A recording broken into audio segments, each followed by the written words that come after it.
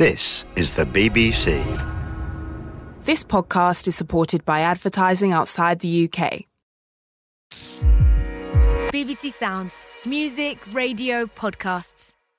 Screenplay, based on a true story. Fade in, July 1852. The 40-mile desert, Nevada. Medium shot. A young man is driving a battered, covered wagon across a heavily rutted track. He's in his mid-20s. Thick clouds of dust swirl around, close on the man's face. His features are barely visible through the thick layer of dirt. His skin is scorched, his expression exhausted, defeated. Camera pulls back to reveal other wagons in front and behind. Littering the landscape, scores of dead cows, horses, and mules. Aerial shot. The trail of wagons stretches out in the distance as far as the horizon. Dozens, hundreds of them, crawling across the vast expanse of hostile desert.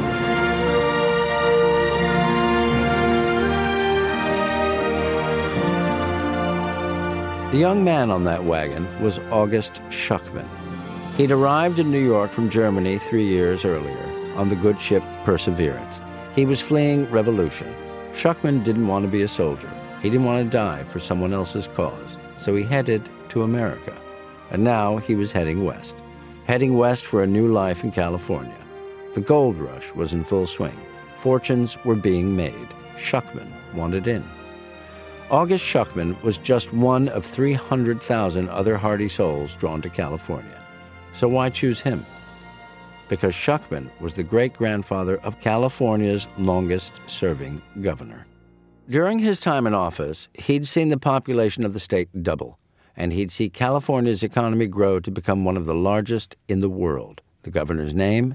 Jerry Brown. Jerry Brown is the most singular character in the history of California politics and one of the most singular characters in American politics in the 20th century. Pat Morrison, LA Times columnist. He and he alone will have served 16 years as governor of California because of a quirk in the law. And so you have two Jerry Browns. You have Jerry 1.0, his early governorship, and the second time around, and how different a man he was, how different the state was, and how he came to terms with it. Cut to a man sitting in a high-rise apartment. Behind him, through a large picture window, a panorama of San Francisco's steep streets stretches out. I'm Jerry Brown. I was governor of California from 1975 to 1983, and again from 2011 to 2019. Now 81, when he's not in San Francisco, Jerry Brown lives on the same land his great-grandfather lived on 170 years ago. I'm in touch because I'm on the same soil with the same oak trees. I would just say he is a pioneering spirit. I could see the challenge that it took to get on that sailing ship and head out to this new world. That took a courage, an openness that I think we're sorely in need of today. And there's something else you need to know about Jerry Brown, if you don't already. Jerry's father, Pat, he beat Nixon to become governor of California in the 60s. You don't have Nixon to kick around anymore. Pat was an unbridled optimist. He built hundreds of miles of new freeways. He brought water to parched Southern California. The dream of bringing an abundance of water to this, our Southern California, to the oft-too-dry soil of our fair state, has been in the heart and the mind of this man. And he promised a free college education for all. But the admiration for him among real good-thinking people... But the mood changed. Race riots in L.A. in 65. There are a lot of burnt buildings, looted shops, National Guardsmen with fixed bayonets and submachine guns. Vietnam. Demonstrators stepping on them and kicking them. Pat's popularity plummeted.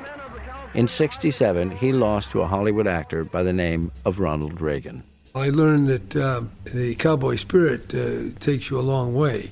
Ronald Reagan was a can-do, optimistic movie star that saw what he called the waste in Sacramento, the disruption on the campuses, the riots in the inner cities, and he was going to ride into town and clean it all up. Those who, under the euphemism of social unrest or civil disobedience, who take to the streets in riot and mob violence will not be tolerated in this land of ours. He was a very attractive speaker that could cock his head and smile in response to a difficult question.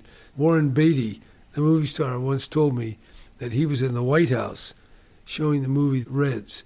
And during the intermission, Reagan came back in his chair and said, Warren, I don't see how anyone could be president unless they'd first been an actor. Reagan left office in 1975 to focus on running for president. It was Jerry Brown's moment. He ran for governor, promising a new spirit. I've been looking at the returns. I've been watching television, watching the wire services, and it's pretty obvious to me that you got a Democratic governor in 1975. Brown was governor at the age of 36, but he wasn't exactly a chip off the old block. He was his own man, an austere man. Where his father spent, Jerry saved. He forewent the governor's mansion and limousine. Some thought he was consciously making a break from his father's way of doing things. Well, I didn't set out to be different from my father. I set out to face the changes and respond to them. I remember 1973, when I was seriously thinking about governor, in 1974, when my campaign began, America was in the midst of losing the Vietnam War. It had been going on for years. About that time, we get Watergate. These were new signs of America's limits. We have this elevated, exaggerated, puffed-up sense of an America that can do no wrong and will bring the good life to the world. Well, that, with Vietnam, with Watergate, that put all this in doubt. During his first term in office, Jerry Brown had close relations with Mexican-American trade union leader Cesar Chavez. Brown championed Chavez and championed farm workers' rights. Cesar Chavez is an interesting tale about the position of Mexican Americans in society. Al Camarillo of Stanford University. A child of migrant farm workers gets to see the inequality. As a young adult, he settles out in East San Jose into a segregated Mexican American community.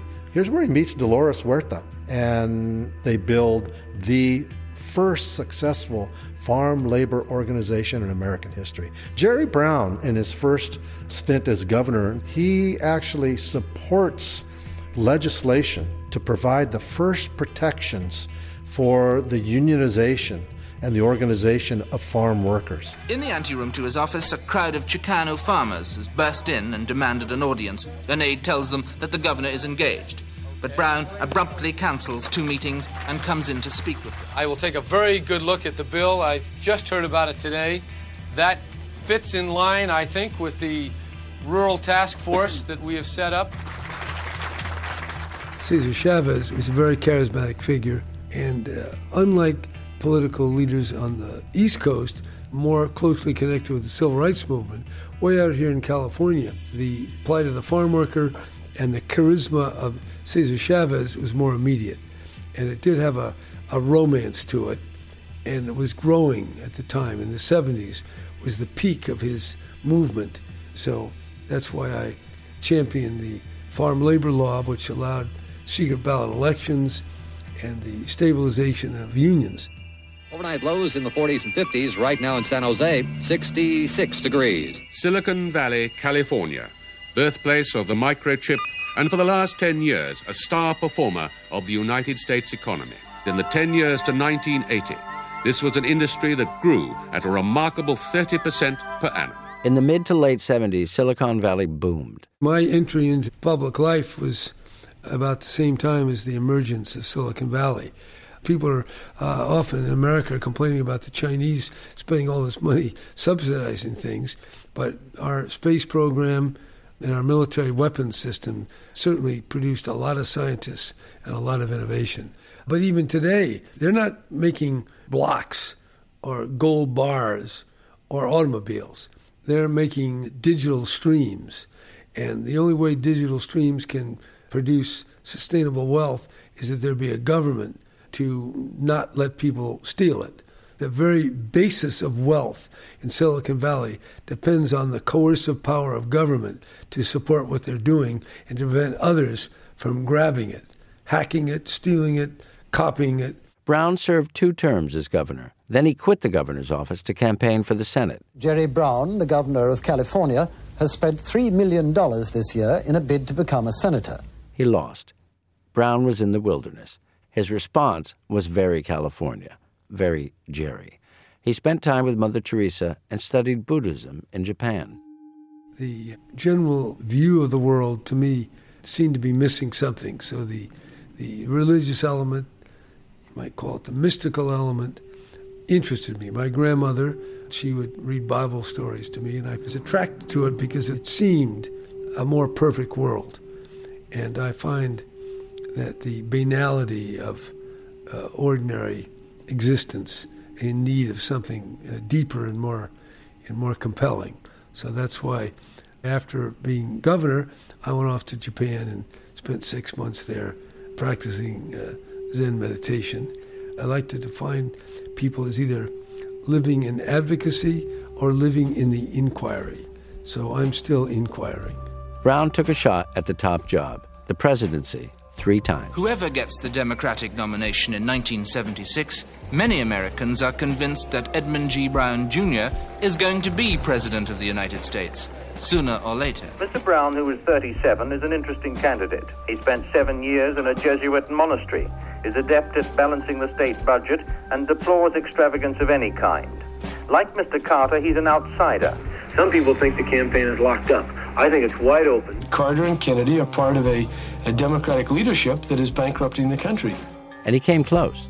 Like 2 heavyweight boxers, Bill Clinton and Jerry Brown squared up for the huge New York primary with clenched teeth and a handshake. We've got a corrupt, complacent status quo that will not change one iota unless we, the people, send a powerful message. Get off the dime, Washington. We want a country that works for all of us. In the Democratic primaries, Brown came second to a guy called Clinton. But Brown was down, not out. He ran for governor again, 36 years after he first did so. F. Scott Fitzgerald said there are no second acts in American lives. Well, in the case of Jerry Brown, he was wrong. Brown won, and won by a landslide. Taking over from Arnold Schwarzenegger, a Republican, we have Jerry Brown. Back in 1975, the youngest person ever to be the governor of California, now at the age of 72. In the year 2010, he is the oldest person to be governor of California. When he entered office, California had a deficit, a big deficit, $27 billion. The challenge turned out to really be a blessing, because the fact that there was a deficit meant that many of the liberal enthusiasms had to take a back seat while we balanced the budget. We're not allowed to borrow like the federal government, so we had to balance our budget. In order to do that, you got to put a tight discipline on the operation of government, so that created focus, it created a sense of strength on my part, but we're cutting from a very high base, and California has far more government activity in the way of medical care, in the way of subsidies in our welfare and schooling and education and training, all the rest of it. But we didn't have the money, so we didn't just cut. We held out the promise of a tax increase to provide more money. When Jerry became governor second time around, California was rich, very rich, the world's 5th largest economy. But homelessness is everywhere. Cut to Skid Row, Los Angeles. Scores of tents line the sidewalk. Sleeping bags are everywhere. Shopping carts contain the homeless residents' belongings.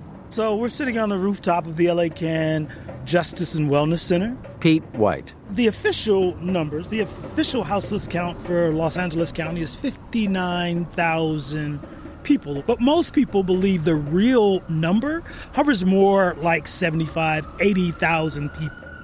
When you travel down 6th Street, because we're on 6th Street right now, you see black faces until the eye goes dim, right? Because it's the impacts of deindustrialization. It's the impacts of the failed drug war. It's the impact of the spread of the prison industrial complex. It's the impact of welfare reform. It's the impacts of gentrification. You see all of these man-made, politically made decisions leading to communities such as these, shanty towns such as these, because people have nowhere else to go. Property prices are sky high. People say that in some places, the middle class has disappeared. It's no longer an open landscape. It's expensive. Water is expensive. Land is expensive. Pat Morrison, LA Times columnist. People who'd worked jobs where 30 years ago they could buy a house and send their kids to college are seeing that slip away. What California cannot become in the 21st century is a kind of tech oligarchy or a Hollywood oligarchy. We cannot let ourselves drift into an upper class and a lower class with nothing in between. That's not a healthy economy. It's not a healthy culture. That was never the California dream. Poverty is the highest in the U.S., according to some estimates. That's untrue. It's a technical matter, but California is similar to the national average, 11, 12%, maybe a little higher, maybe a little lower. Yes, we have poverty. Yes, we have homelessness. We have plenty of issues. So I would say there is a dark side, a downside to the wealth.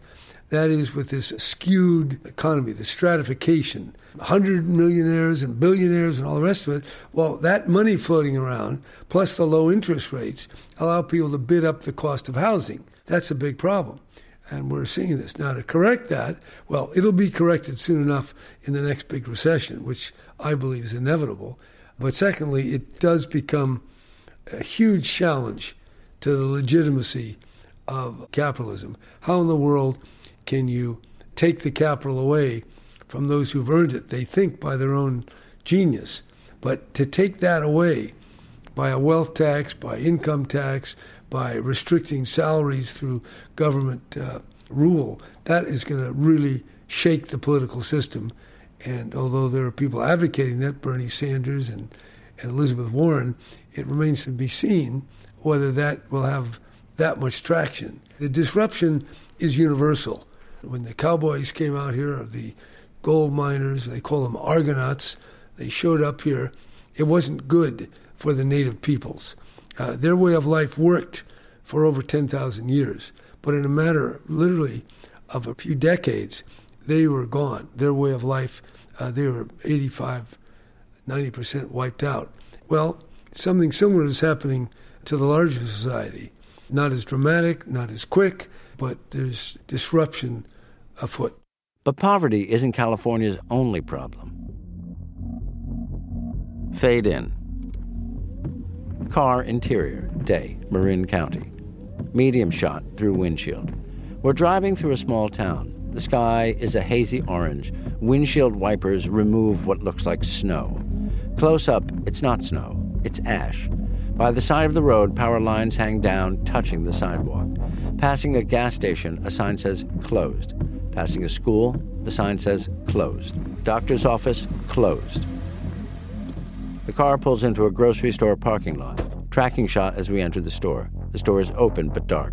Candles illuminate the gloomy interior. The shelves are empty. This is just one of many fires burning. California has been burning. Where a state of emergency has been in place since. If you have a drought, as we did for several years, the brush gets drier. And if the humidity is diminished over time, then it becomes a tinderbox. It's like kindling. We depend on a level of humidity. A new wildfire is burning out of control in California, just the latest in a series. If we don't get the moisture, we'll have fires. I mean, it's unimaginable, the horror of it. And we're pumping into the atmosphere heat-trapping gases. The form of CO2, it stays in the atmosphere hundreds of years.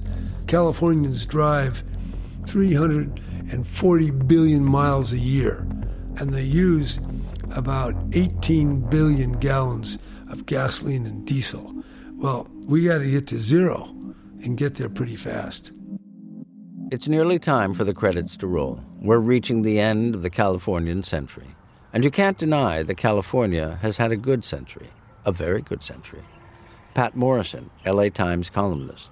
Here we are, sitting like a tiara atop the city of Los Angeles, Lake Hollywood, looking out at what in 12 hours will be a glittering landscape of light in the buildings. And now is a beautiful, cool day of pines and palms and mountains and ocean. You couldn't ask for anything else, which is why we love it here. But will the next 100 years be quite as good? The last 100 years for California were pretty fat and easy. To look at the second 100 years is to recalibrate. Now that we've used up all the easy stuff, where does the hard stuff begin? How do we reconfigure government to make it work? Because Californians have traditionally been very leery of government. They don't like to fund it. They don't have a lot of faith in it. We have to be a lot smarter. We can't just come into California and start throwing cyanide in the rivers to release the gold from the rocks as we did during the gold rush. It's not going to be easy pickings as it was before. We have to be smart. We have to be judicious. We have to be humane. Now more people leave California than settle there. For a state built on migration, that goes against the grain. People wonder whether California can maintain its dominance in the next century. Well, dominance is a term that shouldn't be left unchallenged. Dominate means somebody else has to be submissive. Winner take all. Who's number one? We have to work toward a world that will work for everyone. And that's not the current paradigm. California can't just grow forever. We're entering upon an era of limits. Okay, it's 40 million people. What's the right number for California? For 10,000 years, as best we know, the right number was 300,000. And now we say it's 40 million. Well, I don't think it's 50 million. So I'd say we have to learn to confront and live harmoniously within limits. But all of our ethos, our view of the world, is based on growth. Capitalism feeds on growth, but the growth can't be in the same material way that it is now. That's a proportionate sensibility. Very much opposed to kind of the cowboy ethic, right in, take what you can, and move on to the next piece of land. That's built into our character, but in a shrinking world, that doesn't work. It might just be that Jerry Brown is the embodiment of California, its promise, its contradictions. A man whose great-grandfather pitched up in a covered wagon, determined to make his fortune. Ingenious, resourceful, determined. August Shuckman made a go of it. So did Jerry Brown. But it's true of California now as it was then. No matter how much wealth is created, from Hollywood to Silicon Valley, there's never enough gold and good fortune for everyone. The Californian Century was narrated by me, Stanley Tucci. The academic consultant was Dr. Ian Scott of Manchester University. Sources for this episode include The Browns of California by Miriam Pavel. Sound was by John Boland, and the editor was Philip Sellers. It was a BBC Radio Documentaries Unit production for BBC Radio 4.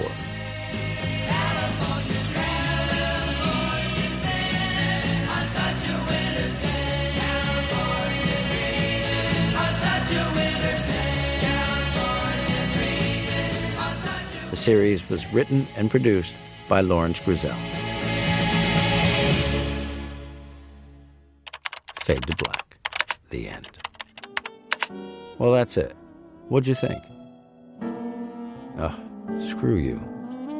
This one's gonna sell, I know it.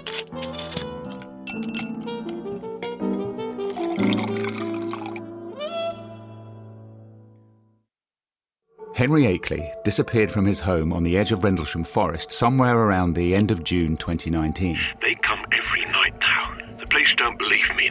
Please, I just need you to get in touch. What we uncovered is a mystery that has sent us deep into England's past. To an area steeped in witchcraft, the occult, secret government operations. Now we have multiple sites of 5 lights with a similar shaped object. And something that might indeed be altogether otherworldly. This is The Whisperer in Darkness. Available now on BBC Sounds.